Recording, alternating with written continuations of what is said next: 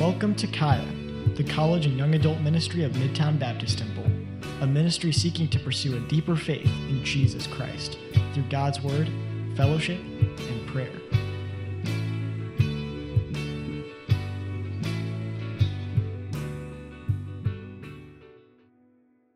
Okay, 1 Corinthians chapter 9.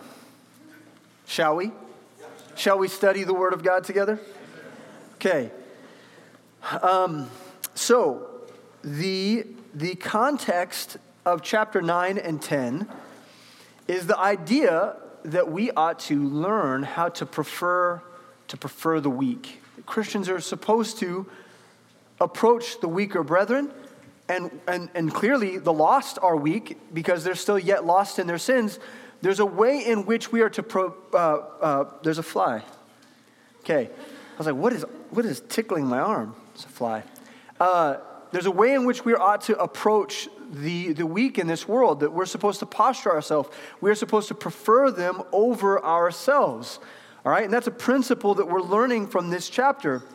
How to put the needs of others over the needs of ourselves so that the work of the gospel is not diminished in any way whatsoever. In today's sermon, we will see how the gospel ministry strategically works itself out in Paul's life, and what he's learned in terms of establishing what we're going to call relational evangelism. Okay, everybody with me so far? Now, as a church, I believe, especially as Kaya, as a ministry, I believe that we are an evangelical group of people, right? And by that, I mean that we find it important. We find it of necessity even, that we share the truth of the gospel claims with other people, that they might know the beauty of the death, burial, and resurrection of our Savior, and that they might come to a saving knowledge of who He is, right? We desire as a people to see other people come under the forgiveness of Jesus, give their lives to Him, and then live in that victory as a disciple of Jesus. Isn't that what we desire? Yeah? That's what gets us excited. Now, here's the deal. The danger of this kind of work when it's done in our flesh is that the Great Commission, as we call it, can often become transactional. All right, and what do I mean by that? What I mean is that this desire to evangelize and bring the gospel to other people can, in our flesh, become like selling a commodity. Right? Where the relationships that we have with people are so contingent on closing the deal that we often neglect the hard work that's required of us, principally from Scripture. And what we'll do in that is we will, with a desire to spread the gospel and to be evangelical, we can actually fail to prefer the weak, right? We can put our objective, right, and our determination above the preferential treatment that we're supposed to approach other people with as we present the gospel. And so what we need to understand is that our personal strategy of sharing our faith must be wrapped up in building genuine friendships with people. And in order to build these kinds of relationships, we need to learn how to prefer others over ourselves. So today, and as well as the next sermon that we have together, here's the question that we're going to ask ourselves. Is my personal life optimized for preaching the gospel? And we talked about last week when we were together this idea that we need to be critical of self, right? That's the power of God's word, right? Is that it allows us, when we look at it, to assess where we stand in light of the truth claims within it, right? And so we ought to look at God's word and then consider our ways. We ought to consider our ways. And the question for us right now is, as we consider our ways, is our personal lives as Christians, as believers, are they optimized? Are they built out in such a way that optimizes our ability to share the gospel? All right, that's where we're going to be. That's where we're going to be today. Let's pray together. Dear Heavenly Father, Lord, we love your word. And Lord, I'm really grateful for this group of people. And there's no, in my opinion, no better people on the face of the earth than the people that I get to spend my time with on Sundays and Tuesdays, worshiping your name, praising you. And Lord, we value this time a lot. And so we want to ask that you would superintend it, that you would guide it, that you would be with us, that you would speak to our hearts, that we would honestly be able to consider our ways. And Lord, I also want to pray because, every time we come together like this on Sundays, there's always people that I don't know. There are people that are coming to see what this is about. There are people always that are here. They're church shopping, or maybe they're in town visiting, or maybe they've been invited by a friend or a family member. And they're here. They find themselves here with us. And so, God, I pray for them. I pray that, Lord, as they leave this place today, that they too, just like the rest of us, would have to consider where they stand in light of who you are. And that they would have to look into the face of Jesus Christ and ask themselves, where do I stand? Do I follow him? Do I desire to follow him? What is my life? And so, God, I pray that you would help people to ask those questions today, and that you would teach them from your word, that we would all be the better for it and conform to the image of your Son, Jesus Christ. We pray it in Jesus' name, amen. Okay. Verse 19. For though I be free from all men, yet have I made myself servant unto all, that I might gain the more. And unto the Jews I became as a Jew, that I might gain the Jews. To them that are under the law, as under the law, that I might gain them that are under the law. To them that are without law, as without law, being not without law to God, but under the law to Christ, that I might gain them that are without law. To the weak became I as weak, that I might gain the weak. I am made all things to all men, that I might by all means save some. And this I do for the gospel's sake, that I might be partaker thereof with you. Let's begin by uncovering our motivations. Okay, that's what we're going to look at first here today. Within our generation, there is a prevailing culture of fear. Fear specifically of relenting control of our lives to someone else, to something else. In the Bible, this concept is referred to as submission, right? The idea that we are supposed to yield ourselves to the authorities within our life. And this idea is disdained in our culture today. The idea that one would voluntarily subjugate themselves to another person is despicable in our world. That idea is contemptuous in a contemporary world. In fact, one of the marks of secular society is that our compliance is a mark of weakness.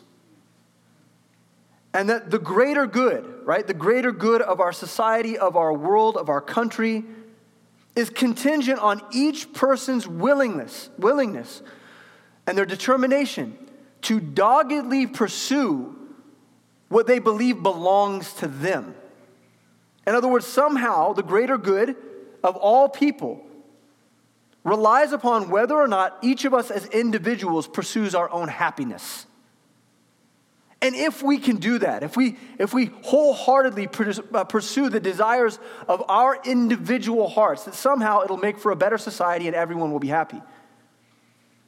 And biblically speaking, that is just not true. As many of you know, in Revelation chapters 1 through 3, we're given a list of churches along with descriptions of their personal character, both for good and for bad, okay? You guys are familiar with this, right? In Revelation chapters 1 through 3. Now, in 2022, we have the benefit of retroactive perspective.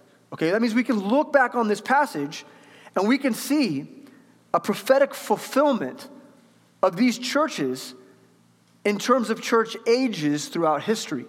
Okay, so here's the deal. We have the benefit as Christians in 2022 to look at Revelation chapter 1 through 3. And we can see ourselves within the contents of those character qualities of those churches, right? And the very last of the churches listed is the church of Laodicea, which has come in time to illustrate for us in our contemporary church age a very disappointing very disappointing reality. Okay, so when we look at Revelation chapter 3, and I think it's up on the screen if you want to take a look at it. When we look at this passage, we can't but help see ourselves like looking into a mirror and discover just how ugly our church age is, the one in which we live. We can't help it. It's not a good thing. It's not a good thing to be lukewarm. It's not a good thing to not be able to see ourselves the right way. We look at our lives, we fail to assess who we are, honestly, and we look at ourselves and we think everything is okay. God's at work, right? I think He is. And we're so comfortable and so content where we stand, we don't even know that we are naked. And we are poor, and we are wretched, and we are blind. We don't even know it. But that's who we are as the church in 2022. Now, we know that the word, many of you who've studied Scripture know that the word Laodicea means rights of the people. And it's no coincidence that in this very last church age, that we are more concerned with our individual rights as people than anything else. If church doesn't serve us the way we want to be served, if our Christianity doesn't fit within the comfort of our lives, then we just brush it off. We just move on. Everything is optional. Everything is negotiable. So why is it important for us to understand this ugly reality about who we are? Okay, here's the first thing that I need you to see. Because it is not possible for a Christian to retain a strict devotion to personal rights and simultaneously prefer others over self.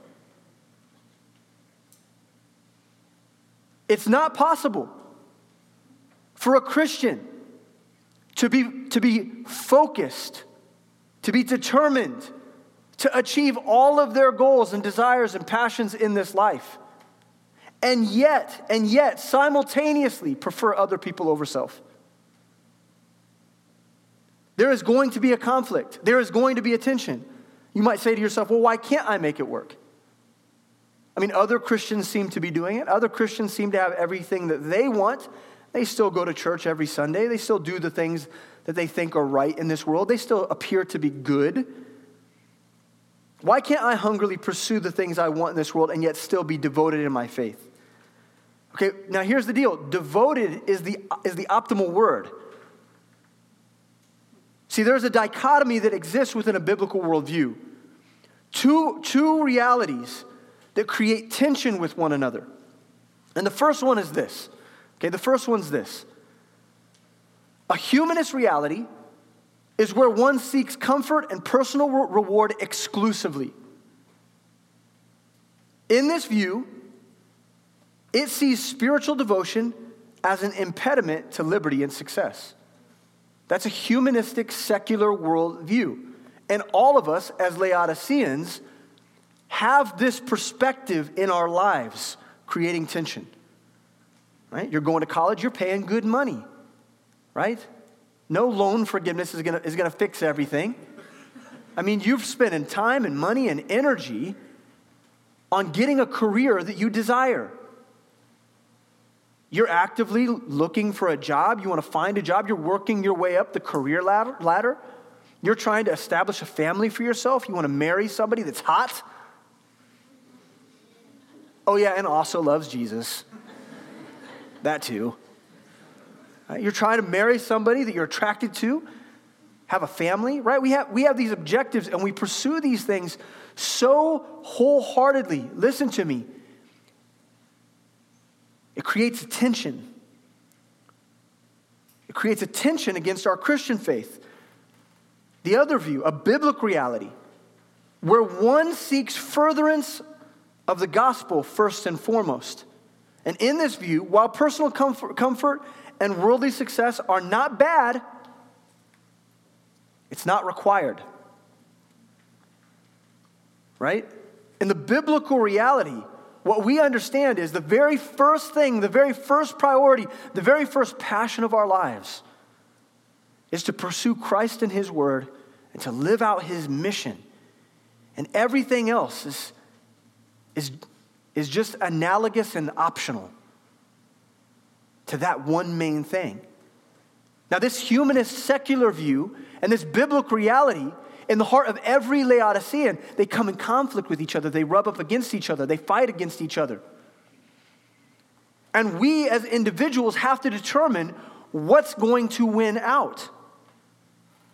Within these two realities, we find a great deal of tension in our church and in Kaya even.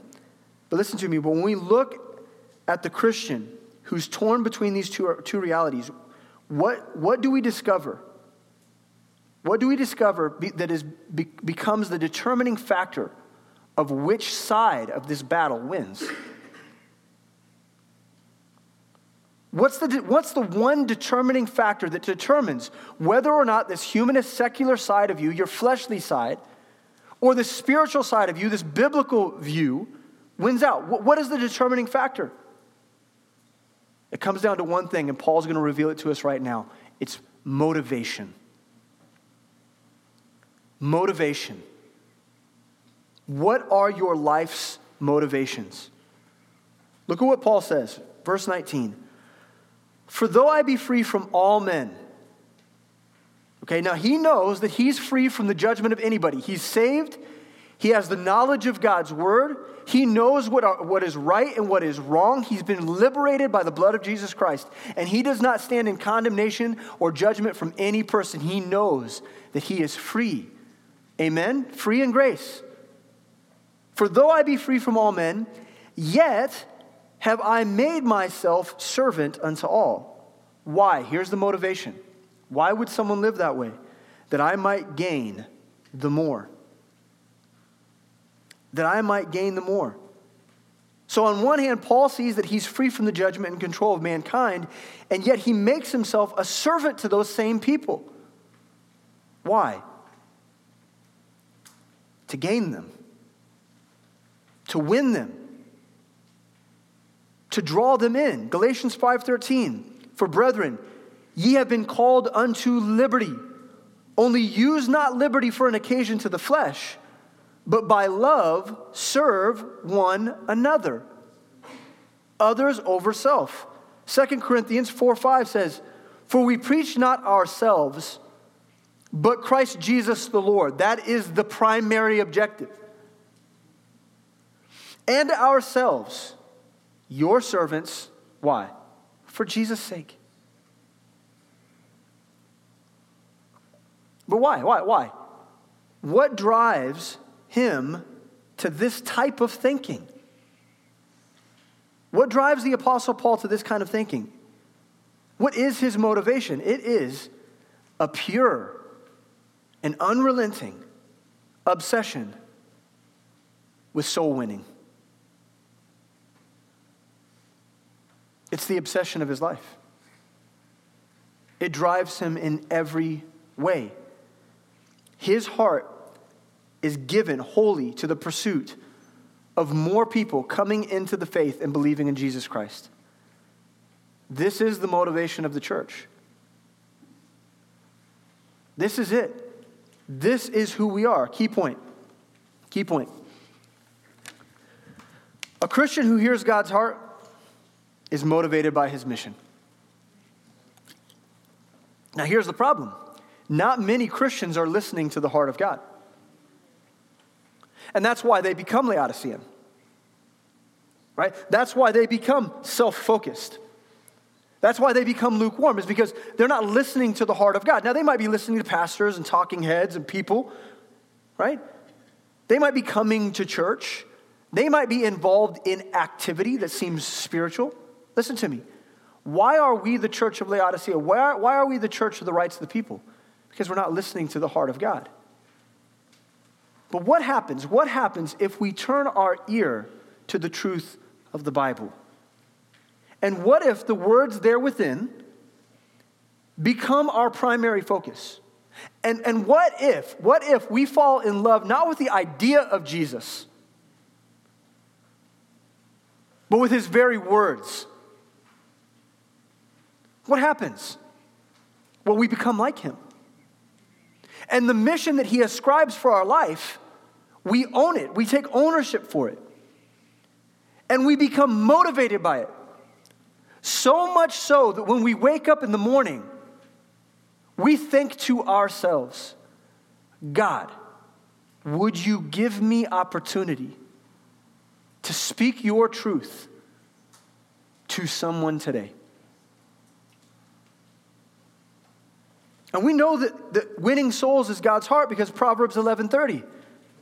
The fruit of the righteous is a tree of life, and he that winneth souls is wise. See, we know God's heart on the matter, don't we? God is in the business of conversion. We don't like that word, do we? That's become another word that's like politically incorrect. Let me tell you real quick, unabashedly, that my primary objective is to convert souls.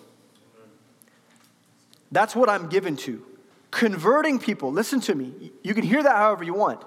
When I say conversion, what I mean is through the gospel, deliver people from darkness to light. Now, I know in Laodicea, the devil is the angel of light, right? So there's a confusion about what's dark and what's light. There's a confusion, and he likes it that way. He likes it to be confusing. My objective in this life is to take the sword of God's word and divide out the difference between dark and light so that people can see it clearly. That's what I do. Why? So that they can be converted from what was once confusing, the darkness. They could be converted from that darkness into the light of Jesus Christ. No qualms about it. That's what I do. Why? Well, because God says that's wise. That's what I do because it's wise. So what we have here, what we're describing, is a different kind of Christianity than what many of us are used to. It sounds radical. You sound so radical. A radical dude. I grew up in the 90s where radical used to be like, that. You use the word radical and the word dude in every other sentence. Paul describes this Christian as someone who makes themselves a servant, which is a radical thought. A person who's a soul winner is a servant. A servant to who? A servant to God first. 2 Corinthians, we just read this. A servant to God first and a servant to man second. We serve people. This is a Christian who does not have time for frivolity and excess. They don't have time for that. The work of preaching the gospel and studying God's word have taken precedence. It's a radical kind of Christianity, no doubt about it.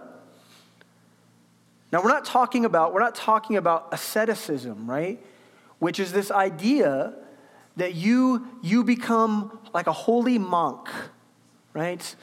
And you have to walk around in sackcloth and ashes, right? Completely devoted, and that your whole life, if you're not perfect in the way that you act and behave, and you don't follow God's word to a T, that you're somehow wicked or whatever. Okay, we're not talking about that. We're not talking about denying any pursuit of entertainment or joy that we can find in this world. Look, there's a lot of things. There's a lot of things in this world that can bring us joy, and they're not bad things. So we're not talking about divorcing yourself from anything that feels good, okay? What we're talking about is choosing to live in such a way where Jesus Christ is the main thing. We're talking about discovering that human flourishing is a lesser good than human salvation. We're talking about a Christian, a person who learns that the priority of their life is the work of obeying God and winning souls. And when this transformation, when this discovery begins to take hold in your maturing process as a believer, you begin to discover that your life becomes incredibly pliable. It becomes pliable. And everything in your life becomes negotiable in order to accommodate your passion for pursuing souls. Okay, so here's our key point, and then I'll give you an illustration to help make this a little bit more clear. Key point, for the soul winner, sacrifice is a joy and a natural occurrence. Okay, it's a joy for you to sacrifice things from your life, to give things up, to not do the thing that you wanted to do. It's a joy to do that. And not only that, it's a natural occurrence. In other words, you don't get your way often, daily even, because you are choosing to prefer others over yourself. In my house, I have 3 kids. I don't ever get to do anything I want to do. Yesterday was my birthday, okay? And in my flesh, I was like, I want to kick back. I want to watch movies. I want to do nothing. Right? But you know what? Those little boogers, because I love them so much, the afternoon I spent doing the things that they wanted to do. And here's the deal. I loved it. It was my joy. Right? Because I discovered that my flesh and the flourishing of self is less important than preferring other people. Right? Let me give you an illustration of this idea of sacrifice. As a kid, I played basketball. Okay? I still occasionally try to play basketball. I just regret it for a week afterwards. Okay? But as a kid, I played basketball all the time. So I woke up in the morning to go get ready for school, and I would go down to my friend Steven's house and wait for the bus there. Now, if I got there early enough, we could shoot around before the bus came. Right? The bus would start coming down the street. We'd throw his basketball in the backyard, and we'd jump on the bus, and we'd play basketball we'd try to get 20 minutes in. Okay, during the day, okay, doing schoolwork, whatever, okay, get on the bus, back to Steven's house, more basketball. Friends come over, pickup games ensue. We do that till dark. That's right, I didn't do my homework. Go home, okay, this is what I did. On the weekends, this is what I did. We played all the time. We played all the time. Everything else was just what we did when we weren't playing basketball. Everything else that we did was just how we busied ourselves when we weren't playing basketball. See, this is the perspective of the soul winner. You hold the gospel in such high esteem that everything else you do in life just naturally conforms itself. That's just stuff that you do. And all of those things naturally conform themselves to the necessity of the work of preaching the gospel. Does that make sense? Not only do the arrangements and the prerogatives of your life begin to adapt to preaching the gospel, so does how you see yourself in light of other people. So that leaves us with some questions, okay? Ready for some questions? All right? Let's bring it in a little bit. Where am I in terms of my motivations? I mean, let's start here, just for a second. Let's back up one step. Do you believe in heaven and hell? I mean, if we're checking our motivations, the Word of God's very clear on this matter, okay? If you're a Bible believer, you believe in a heaven and a hell, okay? Then you also believe that while hell was originally determined for those fallen angels who rebelled against God, that because of sin brought into this world, Romans chapter 5, verse 12, humanity has now made themselves susceptible to hell. That's their natural state. Is that is their natural destiny in this world. Now, the only way to avoid that is to receive Jesus Christ, the creator of the world, mind you, to receive him at the terms of the gospel message. Now, knowing that that's the message that saves the world and delivers people from hell and into heaven and eternity with Christ. Okay, what are your motivations in life? Now ask that question again. What are your motivations in life? Could anything else be more important than delivering people from eternal damnation? I mean, tell yourself that. What do you think? What are your motivations? What is winning the battle in terms of time, energy, and resources? What's winning that battle? And how you devote your time, how do you use your energy, and how you use your resources. What's winning the battle? What are you investing those things in? And the last question, if you can say, I desire to be a soul winner. I desire for my energy and resources to be poured into this work.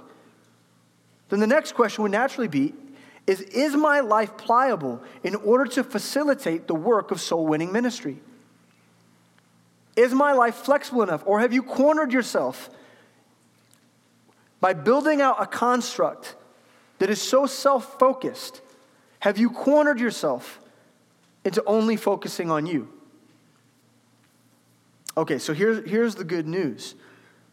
When we start working through this, it's always helpful for us to see how this manifests itself in someone's life. And Paul is going to show us how this servanthood, this preferring the weak, this devotion, this motivation of gaining the lost, how it works itself out in his life and how his life has become pliable.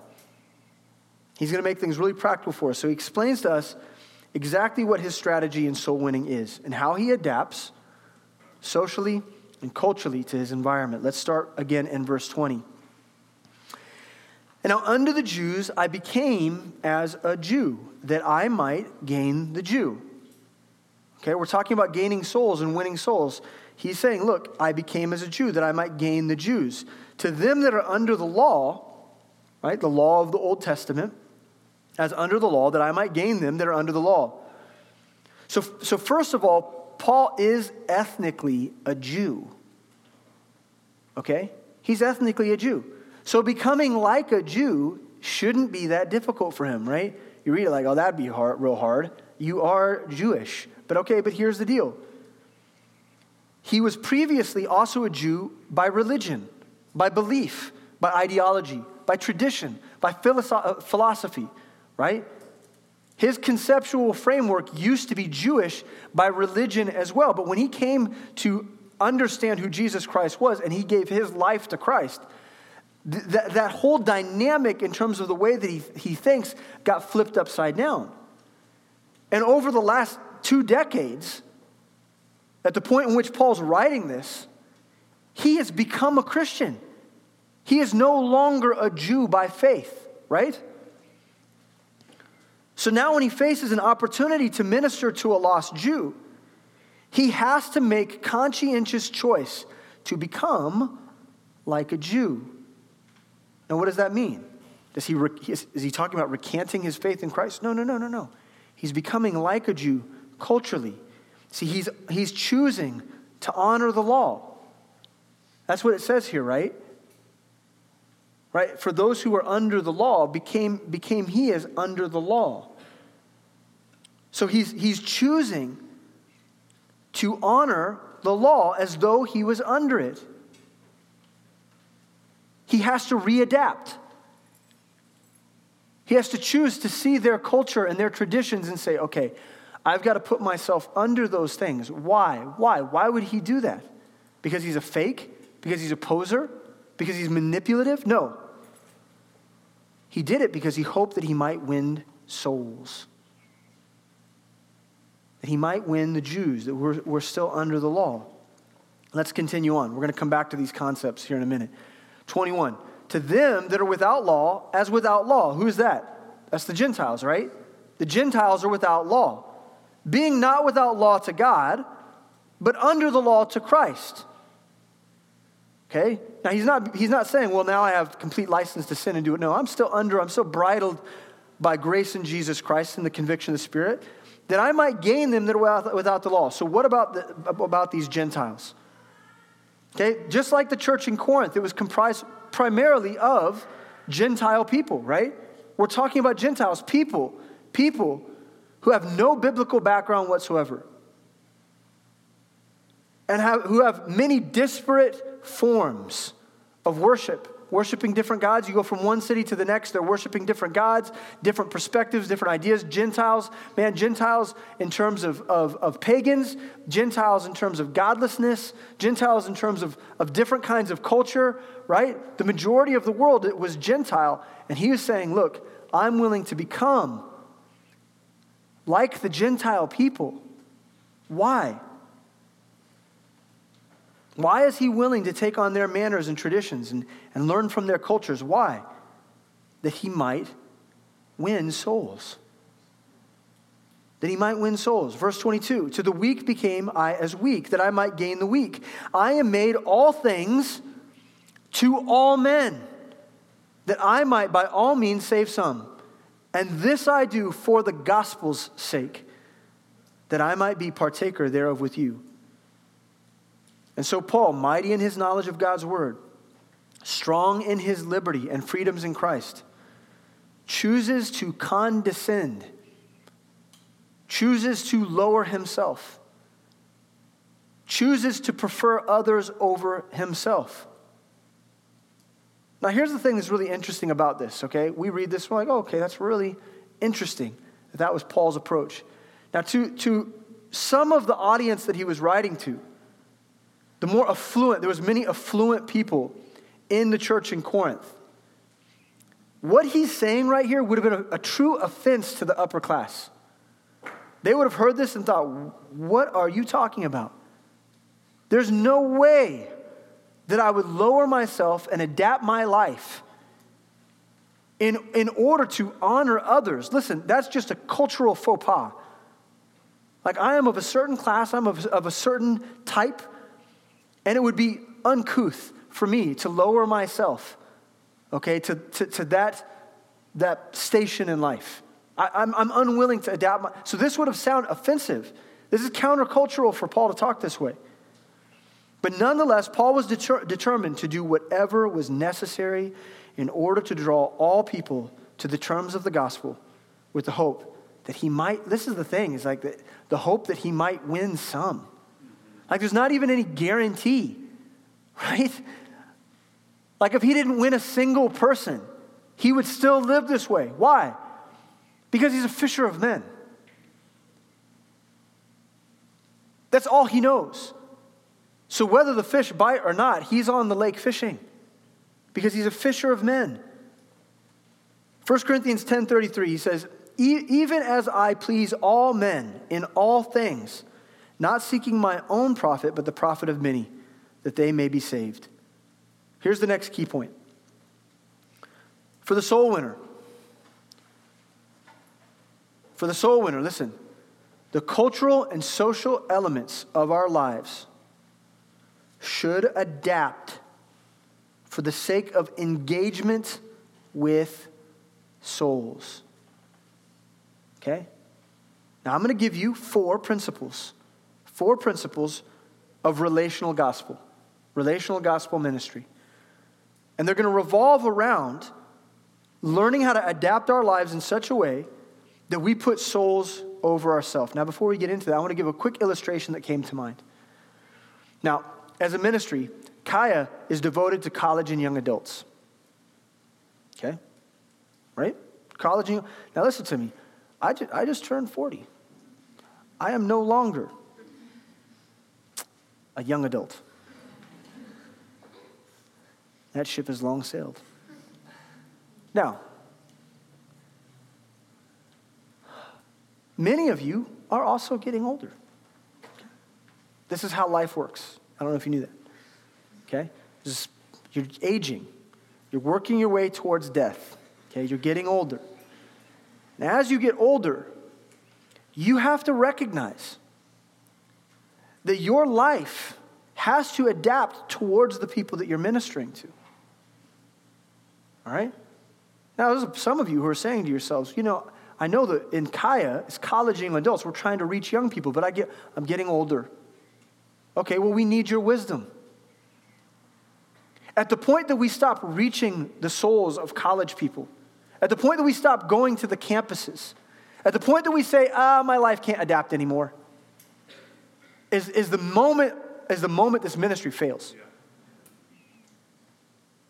See, we've got to choose. Now, you might graduate to another ministry in this church, another fellowship class. Maybe you'll be a part of a church plant, and you'll go out and you'll do something different, and that's fine. And the audience and the pond that you fish in might change. That's okay, all right? But as long as you're in this ministry, it's our objective together to reach college and young adults. And that might require of you some adaptation. And so we want to look at these principles and we want to take them seriously. So here we go. Principle number 1 is the principle of culture. Principle of culture. Which says we need to be willing to embrace people that are different from us. Some of you guys are real stubborn about that. But you know what's been really good for us is that we have this ministry called FOI. And it's forced many of us to recognize that there are other cultures in the world that are different than ours. People that eat different, they act different, they think different. And the question is, are we willing to abide by the principle of culture, where we're willing to embrace people that are different? So Paul in verse 20 says, he went to the Jews, and unto the Jews I became as a Jew. And then he says, to them that are without law, as without law.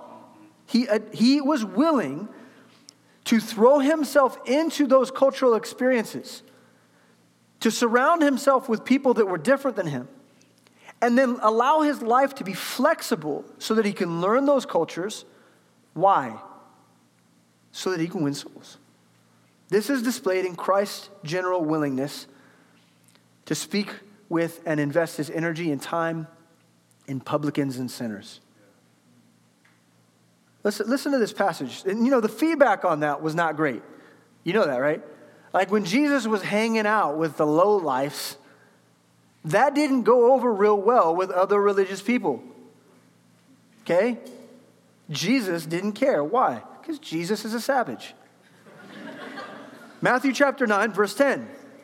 Listen, and it came to pass as Jesus sat at meat in the house. Okay, he's with Levi, just got saved. He's following Jesus. Okay, listen. And it came to pass as Jesus sat at meat in the house, behold, many publicans and sinners came and sat down with him and his disciples. And when the Pharisees saw it, they said unto his disciples, why eateth your master with publicans and sinners? But when Jesus heard, because you know that dude hears everything. But when Jesus heard that, he said unto them, they that be whole need not a physician, but they that are sick.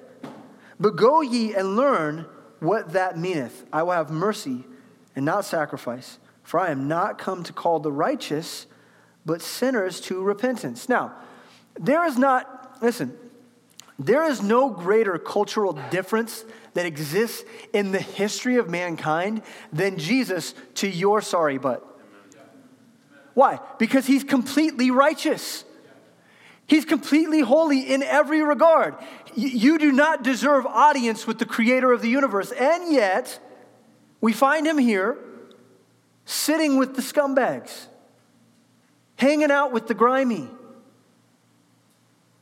Because he understands that if he's going to win these people, then he needs to make some sort of concession. That he's got to go to them. He's got to sit with them, to enjoy their company, to embrace people that were different than him. Now, what we're talking about is refusing to have a discriminatory gospel practice, one that denies those around you that are different. See, the evidence that we're soul winners as a ministry is always listen to me. The evidence that we are soul winners, Kaya, is always going to be the same. Look around.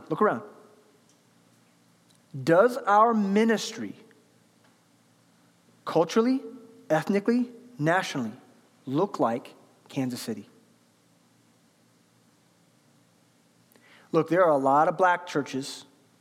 There are a lot of white churches. You got to say it like that. White churches. Okay? There's lots of those. There are lots of hipster churches, and there are lots of old people churches. Aren't there? Why? Because they don't understand this.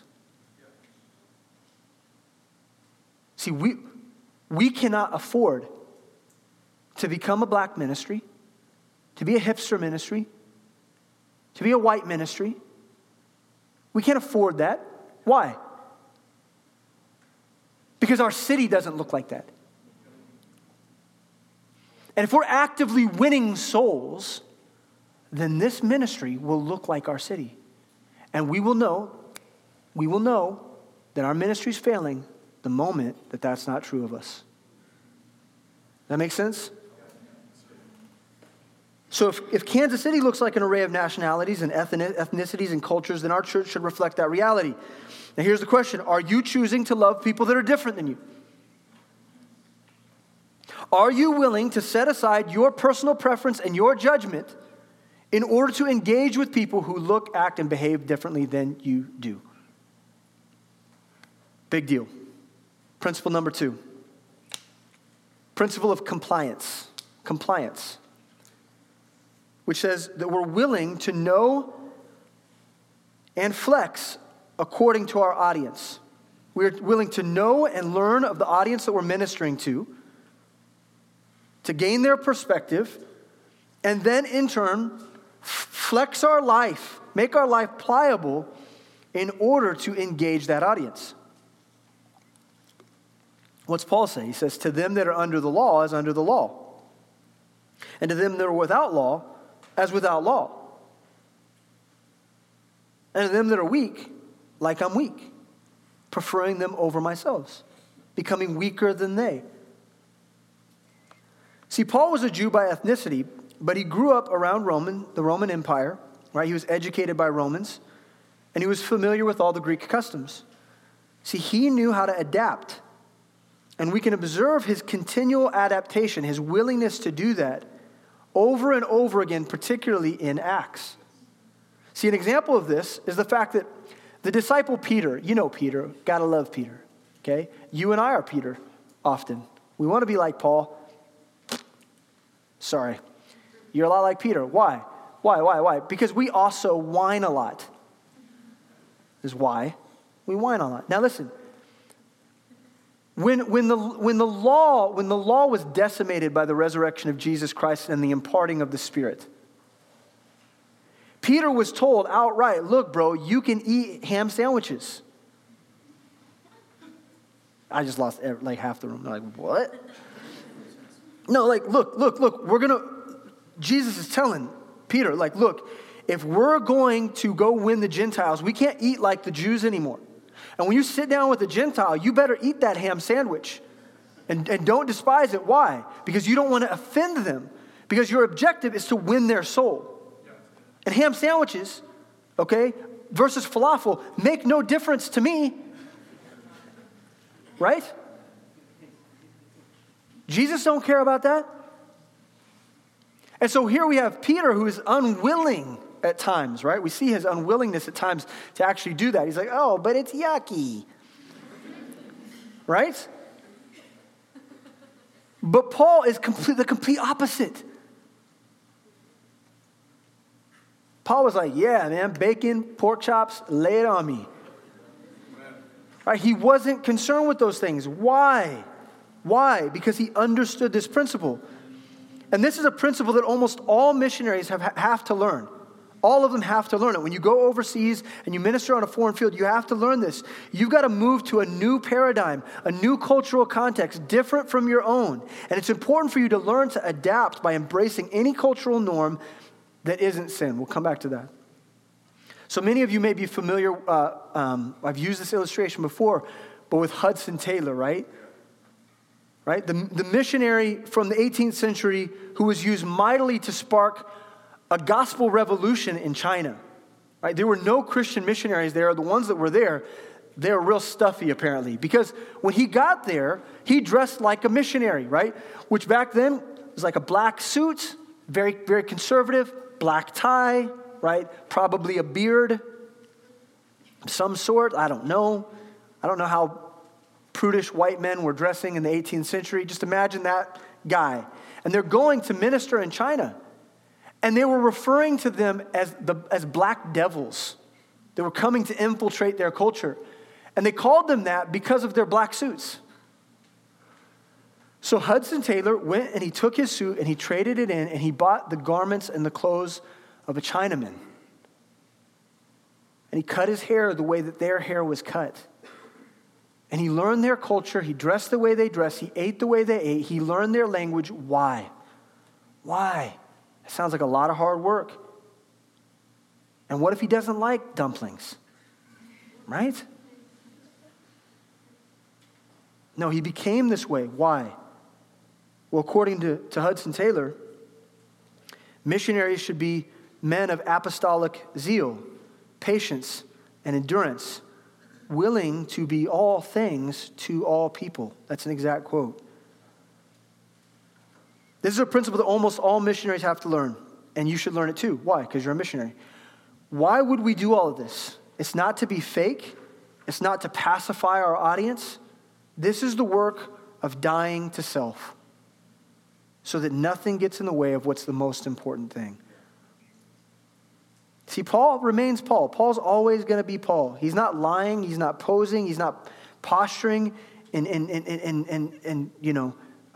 he's not being like undermining, patronizing. No. He's being friendly. He's taking interest. He's being friendly. It's very simple. It's not rocket science. We're looking for inroads for the gospel. Simple. Here's the question. Are you willing to adapt to cultures that are different from your own? Next thing. You ready? Okay, we're flying in. We're landing the plane. You got to hang with me. Okay, stay with me. The next one is this, principle of conscience. Conscience. Why? Why is this important? Because we can't let compliance offend a holy God. See, God put a bridle on this compliance thing that we just got done talking about. He put a bridle on it. It's called the Word of God. It's called the Spirit of God.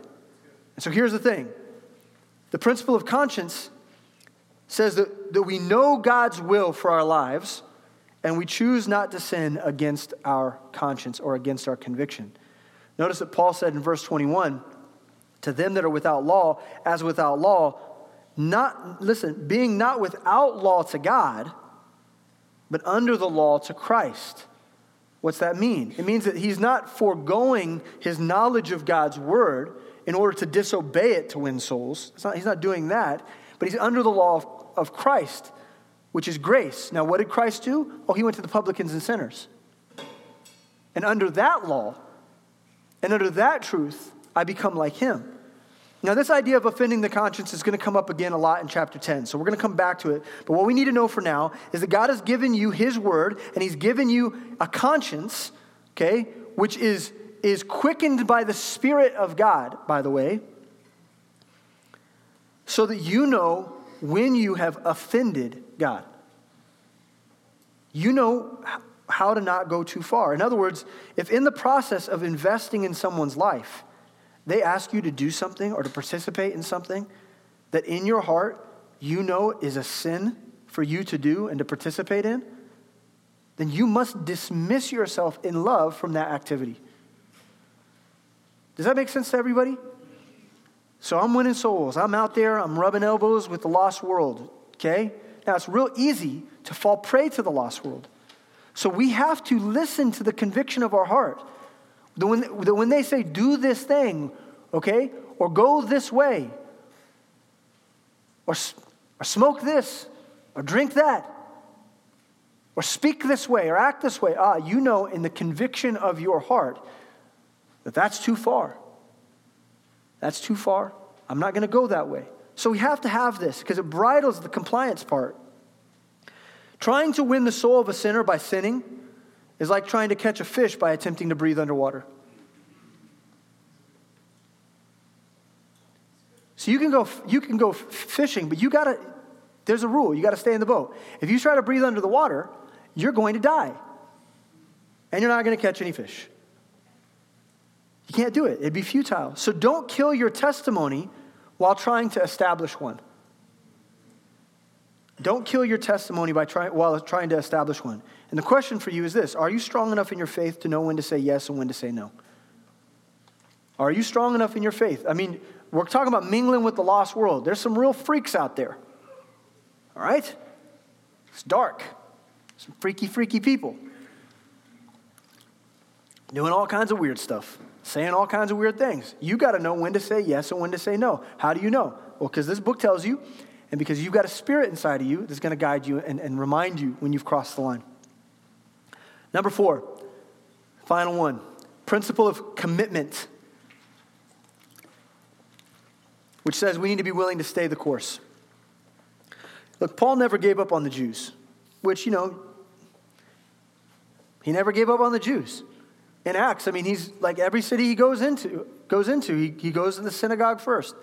Why? Because he loves them. He wants to win them. So he goes there, he adapts to their culture, he preaches the gospel. Paul never gave up on the Gentiles. Never did. The church in Corinth is a friggin' mess, right? They're a mess. And he still prefers them over himself. He's willing to see that thing to the end. Paul never gave up. Even when people seem belligerent and unwilling to listen, argumentative or disagreeable. Galatians chapter 6, verse 9 says, "And let us not be weary in well-doing, for in due season we shall reap if we faint not." See, the problem that we face in the church is that our gospel is ineffectual. It's ineffectual. The world has a system and a method and a strategy in place to secure the destiny of the entire world. See, Satan has a mission, right? You might be trying to win souls. He's trying to lose souls. He's hard at work. See, the world is zealous for the hearts and the minds of your neighbors and classmates.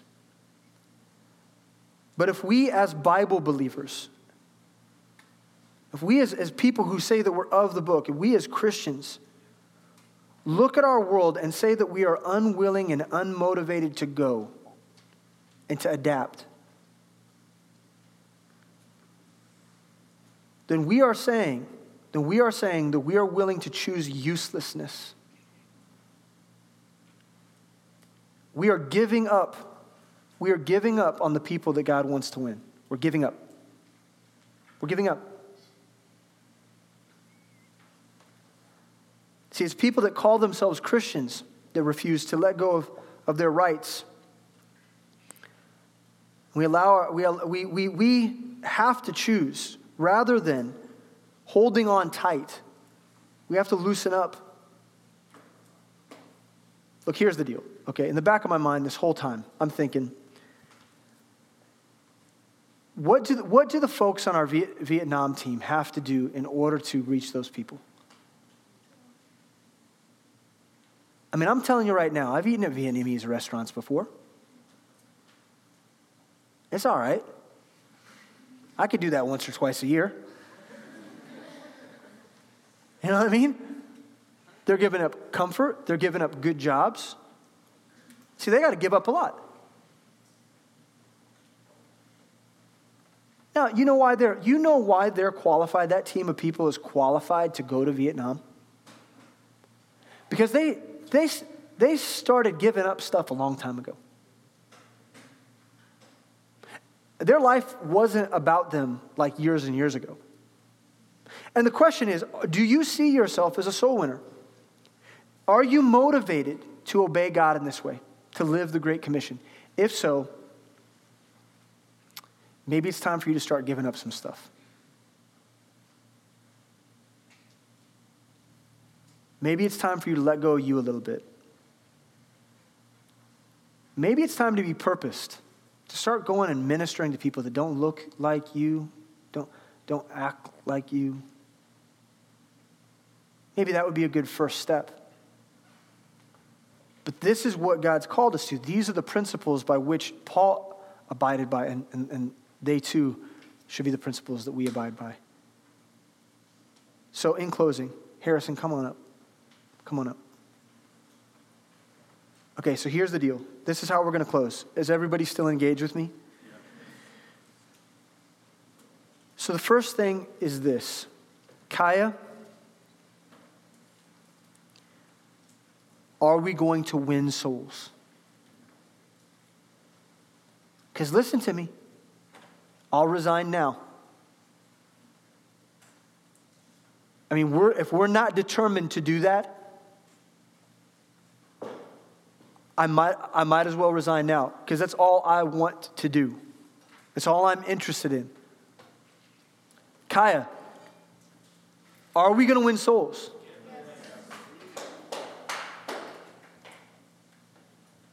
We have to. There's no other thing that we're called to do but to seek and save the lost, disciple them so that they can do the same. That's what we're called to do. If you don't want to do that, then I don't think you get to call yourself a Christian, just to be honest with you. You can call yourself saved, but you don't get to call yourself a Christian from my perspective, from what the Word of God says. That's what Christians do. So here's the deal. If you haven't been engaged in that missional work, you need to come up and repent during the invitation. You need to grab a hold of somebody, and you need to get alone somewhere in the building. You need to sit down and you need to pray and ask that the Lord would do something, shift something, change something in your heart so that you would live to engage in this work. There are also people in the room, no doubt about it, where this whole thing is like crazy. And you know why it sounds crazy? Because you're the fish that we're fishing after. Because you're the individual who does not yet know Jesus Christ as your Lord and Savior. You've never put your faith in Him. You've never decided that you're going to give up on you and put everything and let everything ride on Him. Listen, Jesus Christ gave up His throne, and He gave up His righteous heavenly realm to come and sit with people just like you. He gave up His life and rose again that you might have salvation. That's unlike any gift that anyone could ever give you. And if you know that you're not saved, if you've not been set apart, if you've not given your life to Christ, please, I beg you, listen to your conviction. Come forward, grab a hold of someone. There'll be several counselors standing up here. And go repent before the Lord and receive Him as your Savior. Don't waste time. Don't go home and think about it. Listen to me. You know that there's more to life than this. Come find it in the cross. Dear Heavenly Father, Lord, we love you. We're grateful for this time. We're thankful for your word. As we enter into worship, Lord, would you help us to make decisions that look like submission, look like compliance with your word. Help us to obey you. Help us to see you for who you are and simply obey, say yes, to surrender. Whatever that looks like, whatever that might mean for each individual person, Lord, please draw them out of their seat and help them to do the hard thing. Help them to choose you. I pray in Christ's name, amen.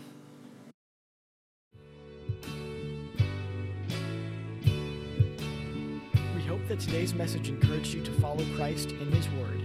For more information about Kaya, for service times, and information about our disciple-making ministry, please visit our website at caya.live.